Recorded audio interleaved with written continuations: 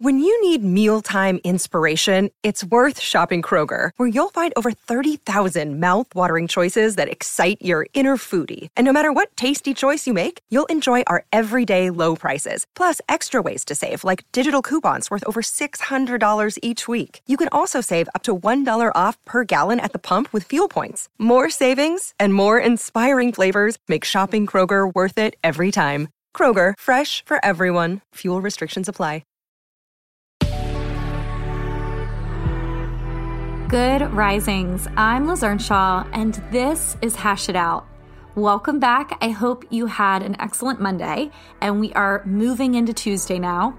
This week, we are talking about conversations that are really difficult to navigate, and I call these conversations hot conversations. Yesterday, I talked about the fact that there are certain conversations where we can't use those communication skills that we would usually use. The ability to speak and listen, to problem solve, to compromise, all of those things go out the window in certain disagreements. And those disagreements are the disagreements that make us feel threatened. This doesn't have to be a super scary threat on paper, but it's something that your mind is processing as threatening. So it could be about something that is really important to you. Your partner is disagreeing about it and you're worried you're not going to be able to meet that need. It could be that you and a friend have had a repetitive disagreement. It never gets anywhere. And so the threat there is like, oh my gosh, this is always going to hang over us. Anyway, in these conversations, it makes a lot of sense that the conversations just don't work. In the field of neurobiology, as our brain detects threat, what happens is our prefrontal cortex gets blocked. So we can no longer access important relational skills like problem solving, decision making, empathy, affection, humor. To our brains, stuck conflict is threatening. It means we might not get what we believe that we need. And as we become more and more stuck in the conflict, so does our focus.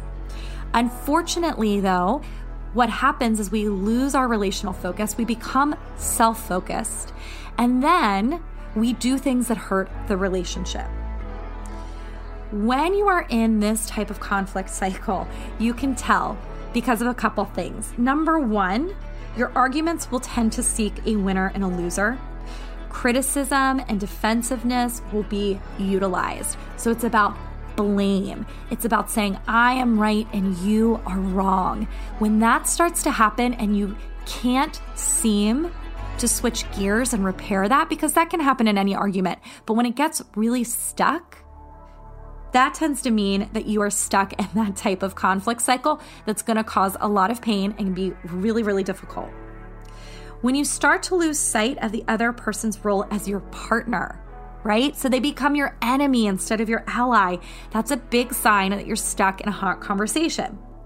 If you're getting caught up in minutia, that means that you are correcting each other about small points that actually have nothing to do with the bigger picture. If you're bringing up things that have nothing to do with the issue, particularly past issues, if you start to threaten, never mind, we're not going on our date tonight. Never mind, maybe we can't even be together. If the conversation is cyclic, which means it goes around in circles and circles and it never gets anywhere. These are all signs that your conversation is in a bad place. So I'm going to say them one more time.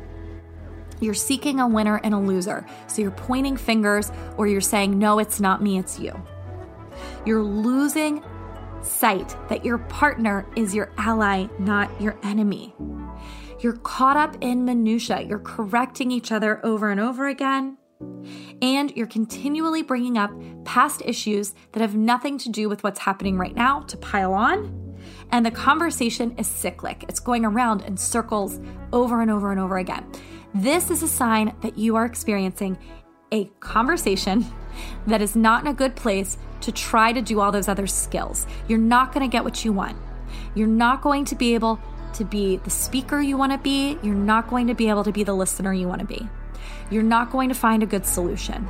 You're not going to compromise. So what do you do instead? Tomorrow on Good Risings, I'm going to talk about the things that you can do when you catch yourself being stuck type of relationship issue.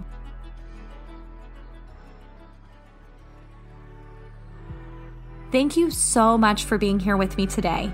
I'm Liz Earnshaw. You can find me on Instagram at Liz Listens, and I'm the author of the book, I Want This to Work.